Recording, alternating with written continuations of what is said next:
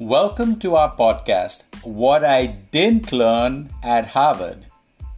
We're super connectors who will be talking about how to network smartly in a post-pandemic world. I'm your host and moderator, Rajiv Jadhav. I'm a reputation management strategist and social impact activist. My co-host is Victor Lee. He's our Harvard alum, and he will be guiding us through all the things he's learned about networking since he graduated. In the episodes that follow, you'll be hearing from experts who do networking well.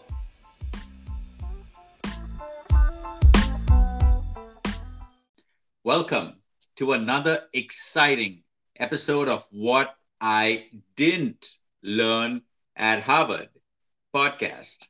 Today, we're joined by a very special guest, Amy Vernon. I'm looking at her LinkedIn and her headline reads, Community, Comms, Content, Connector of People and Ideas, Digital Swiss Army Knife. Really interesting. Amy, welcome to the show. Thank you. Thanks for having me. So, Amy, go ahead. Amy, could you break down the Digital Swiss Army Knife part? Sure. I used to joke and say I do stuff on the internet, and then a friend of mine said that it made it sound like I was in witness protection. and I realized that I didn't really have a good way of explaining what I do, because really what I do is stuff on the internet. And, my background as a journalist, and then doing social media and doing, sort of product management-ish sort of stuff while managing community. What it really means is that I sort of have all of these different tools in one little package. And if you need to do things online that involve other people, somewhere in my package of tools, I have something that can do it, more or less. Awesome. And I actually, just to explain to our audience, I kind of jumped the gun slightly. I was so intrigued by the mention of digital Swiss Army knife, because I love those Victorinox Swiss Army knives myself. Have had several throughout my life.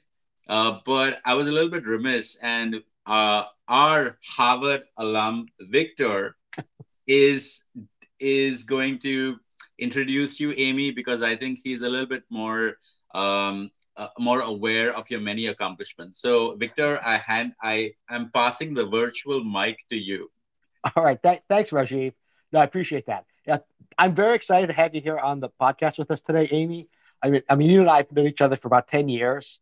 But what I think is, the things that you've accomplished during your career and the things that you're working on now, and I'm sure the things you're planning to do, are going to be of a big help to our audience.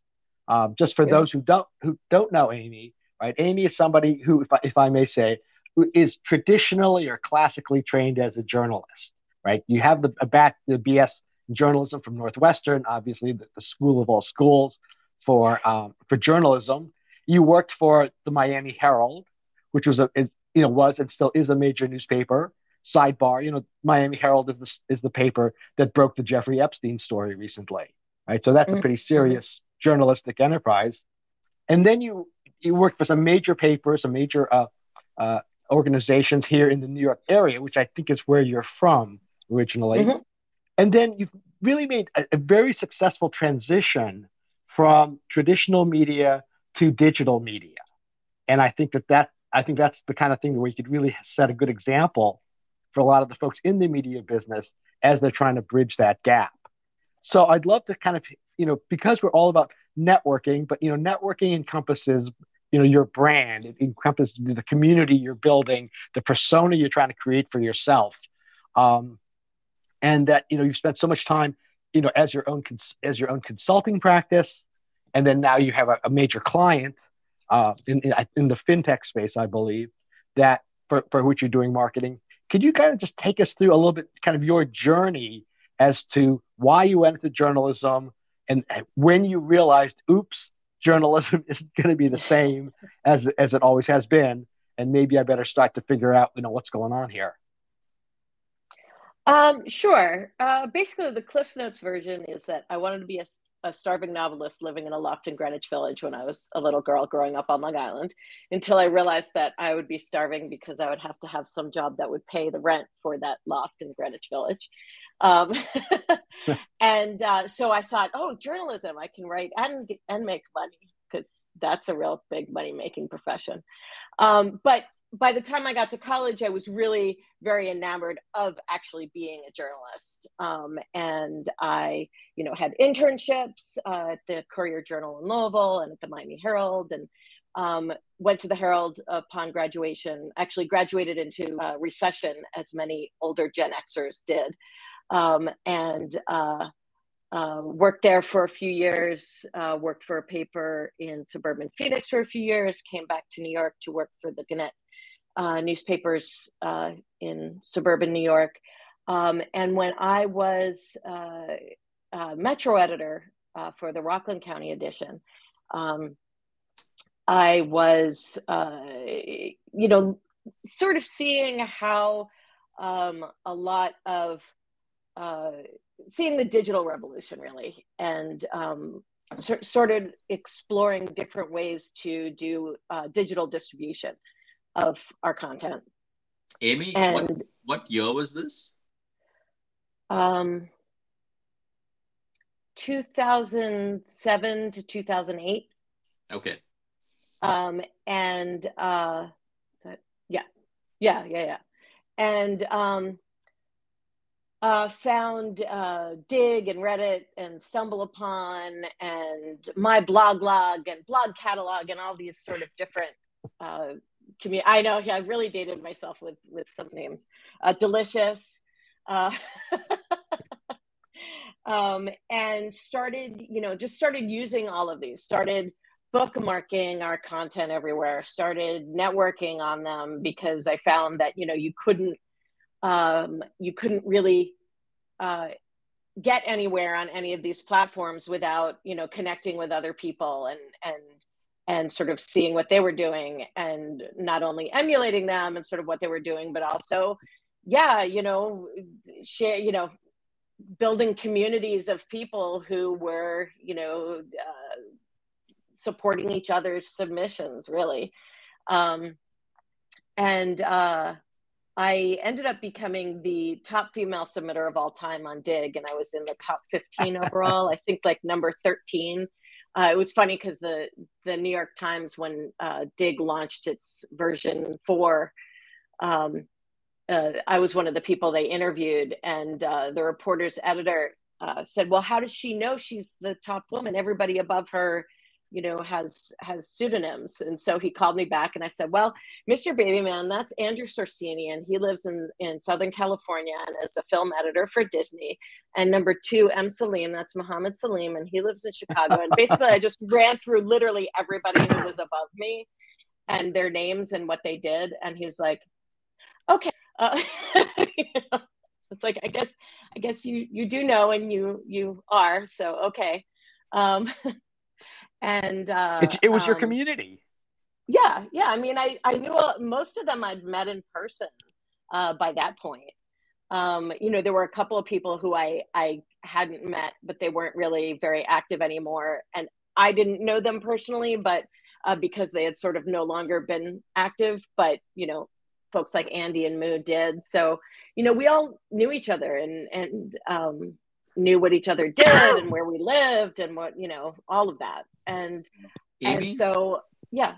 Yeah, in fact, just for the benefit of our listeners, could you maybe break down a little bit about what Dig is? Sure. That's part 1. And part 2 is how it's used, or I don't know if it's changed a bit over the years, but maybe how you used it then, and if you still use it, how you use it now. So I think for context, I think it'll be helpful.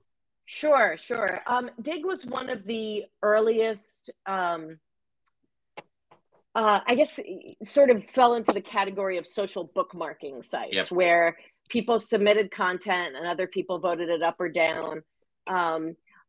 Delicious was more like literally bookmark, like your Safari or Chrome or Firefox bookmarks, but on the internet, whereas Dig was more of a social and upvoting community. Basically, if you didn't hit the front page within 24 hours, your submission sort of, faded away.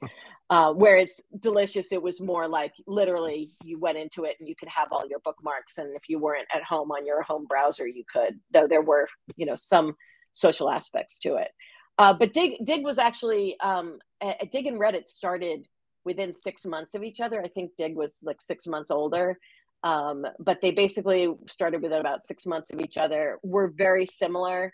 The primary difference between them was that Reddit had all of its subreddits, which were its own sub-communities. Dig was, even though there were categories, it was really one site. And you didn't have all these separate communities. Really what I used it for at the time was for traffic generation.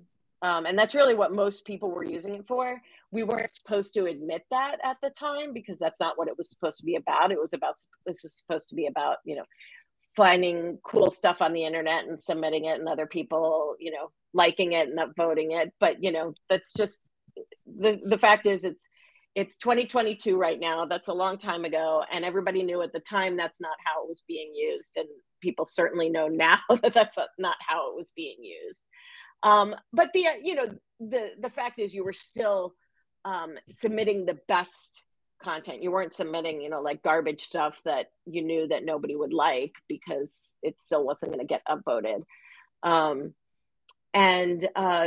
don't really use it that much today. I mean, since BetaWorks bought it, it's much more of a content site. I still look at it and see stuff that's on it, but it's not a social site, in the way that it was.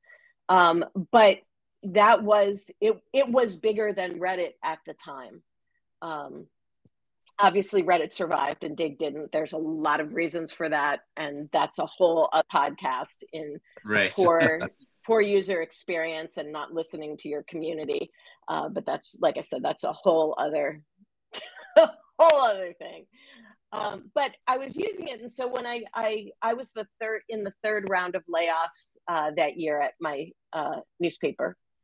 And it was funny because the executive editor said to me, well, you just keep doing what you're doing with all the online stuff and you'll be fine. That's the future. And I'm sitting there thinking, okay. So Amy, in fact, what you said, something that you said like a few sentences ago, just kind of like resonated with me. You said that you used Dig to submit content that you thought would be relevant to the audience at the time so that it would then get upvoted. And when it would get upvoted, you would then see it on the homepage. So my question is, and I think this is how it kind of ties into networking extremely well, is like networking is all about the exchange of ideas.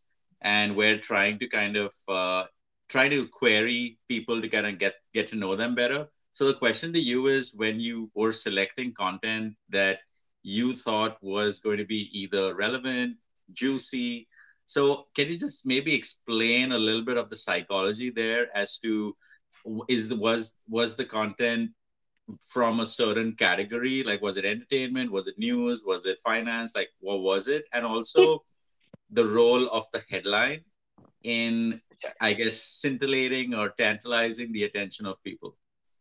Sure. I mean, the content could be from any category, really.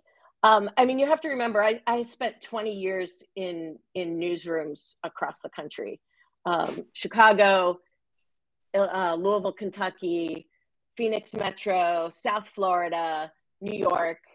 I knew what people read. I mean, not even without web analytics. I mean, I knew what sold on the single copy sales. Like, I was Metro editor. My job was to know, I had access through my boss, who was the managing editor, to the, single copy sales. I knew what sold, I knew subscription numbers, but I also knew which days, And the papers Amy, sold out of the news boxes. when you say single copy, what are you referring to? Like out of the news boxes or at newsstands, not Oh, subscription. like you mean the physical? Okay. Yeah, like a right. Yes.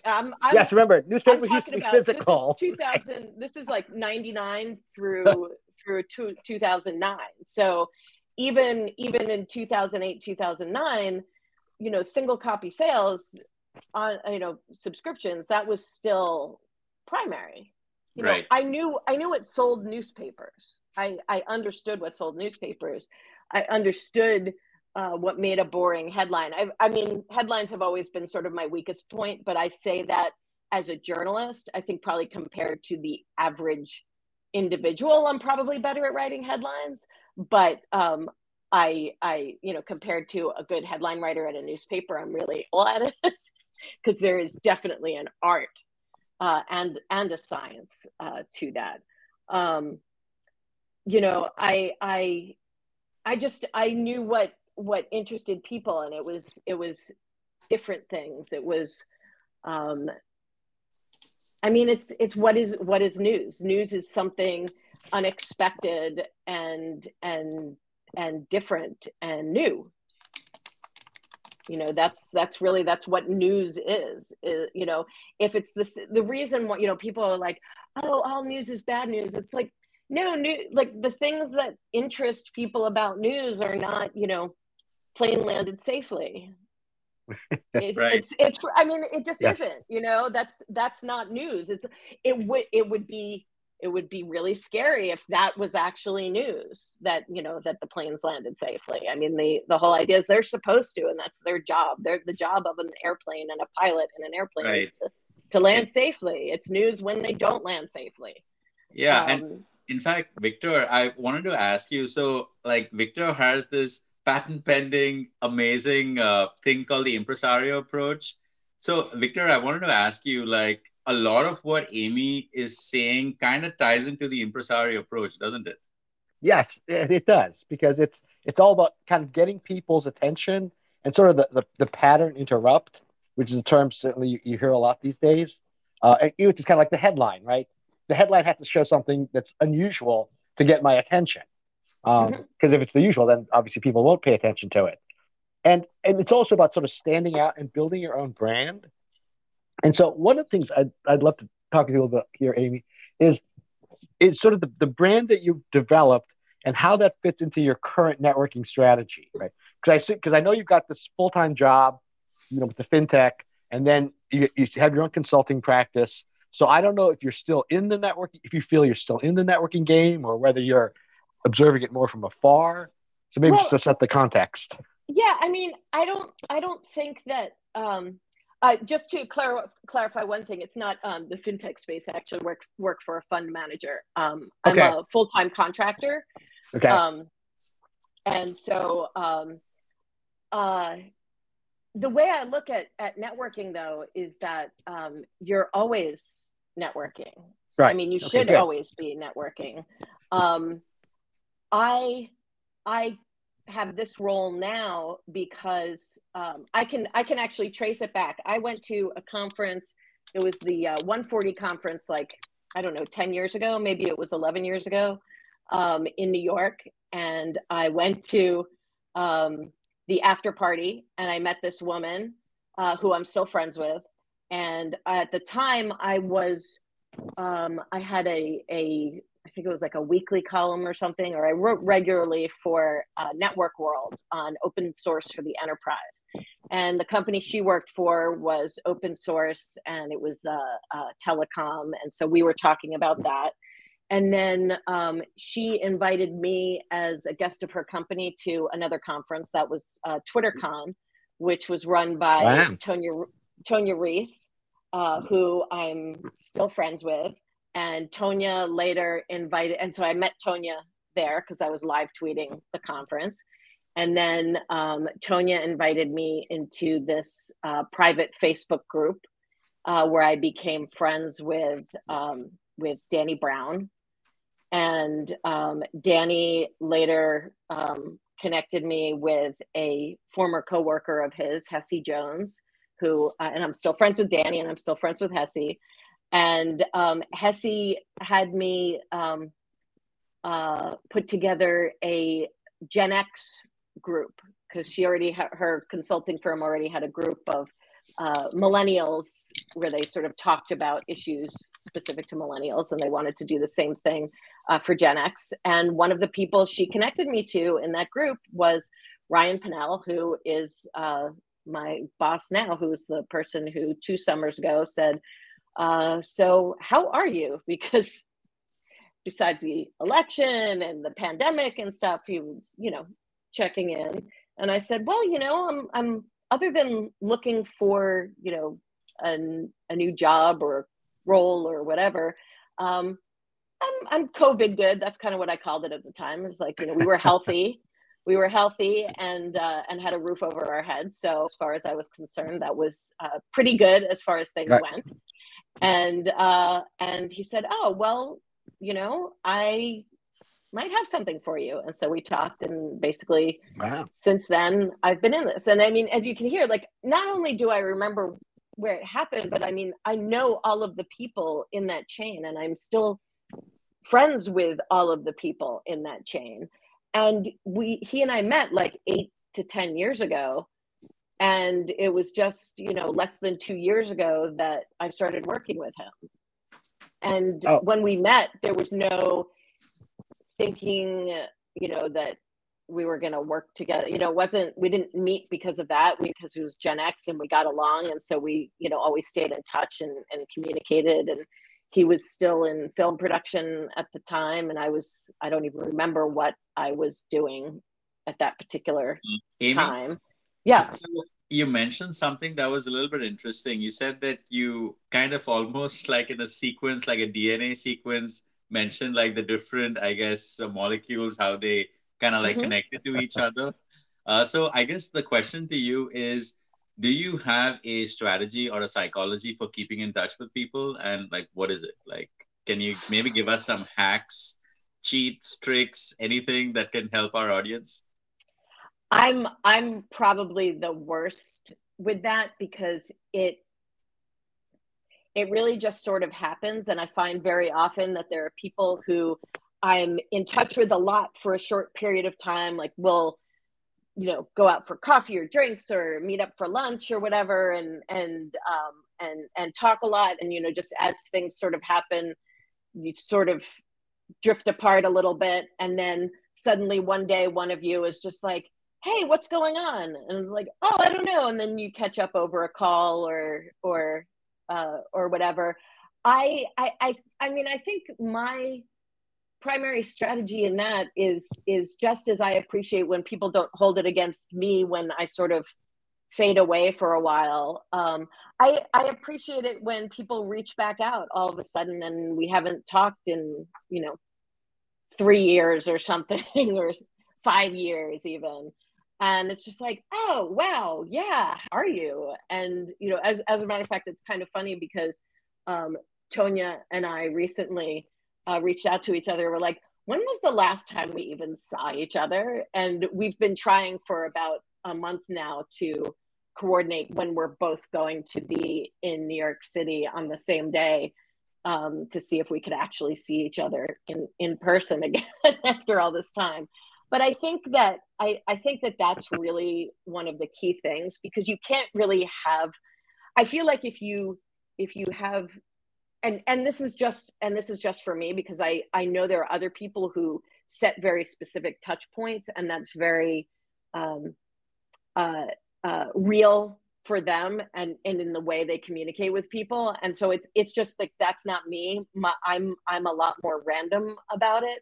And I feel like if I tried to like put on my calendar, get in touch with so-and-so, that it wouldn't be genuine. It wouldn't be authentic for me. That, what is authentic for me is seeing that person on Facebook or Twitter or Instagram or an article by them, or someone mentions them. And I'm like, oh my God, I haven't talked to Victor in like 3 years. I should reach out and see how he's doing. Like that's what's authentic to me.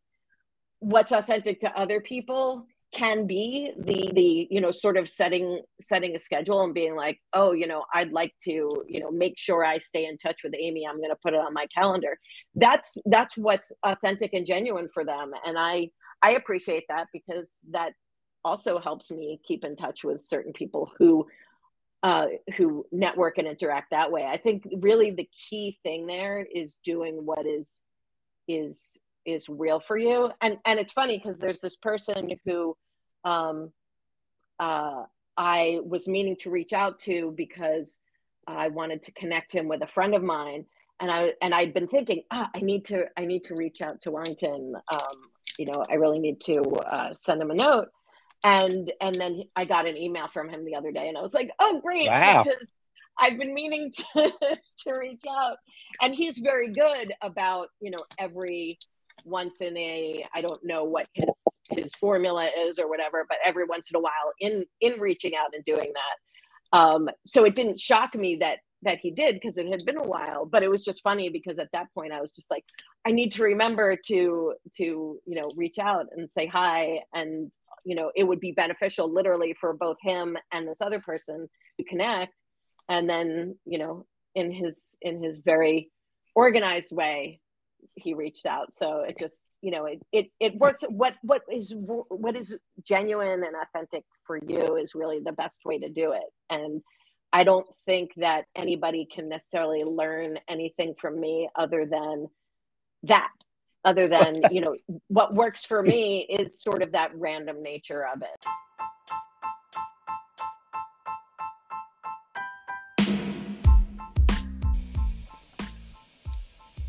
Please send us your comments and questions about networking by posting them in the comments below. Or for a quick response, email us at didntlearn@harvard@gmail.com. Please like, comment, and subscribe. It means the world to us. Try today's networking nugget and tell us whether it worked, or if you hate it, or if you'd like us to brainstorm a solution for you. No charge. That's our way of saying thank you for supporting us by listening and sharing our content with people you care about. That's all this week from Rajiv and Victor. Thanks for listening to Things I Didn't Learn at Harvard. Hopefully, you learned something here today.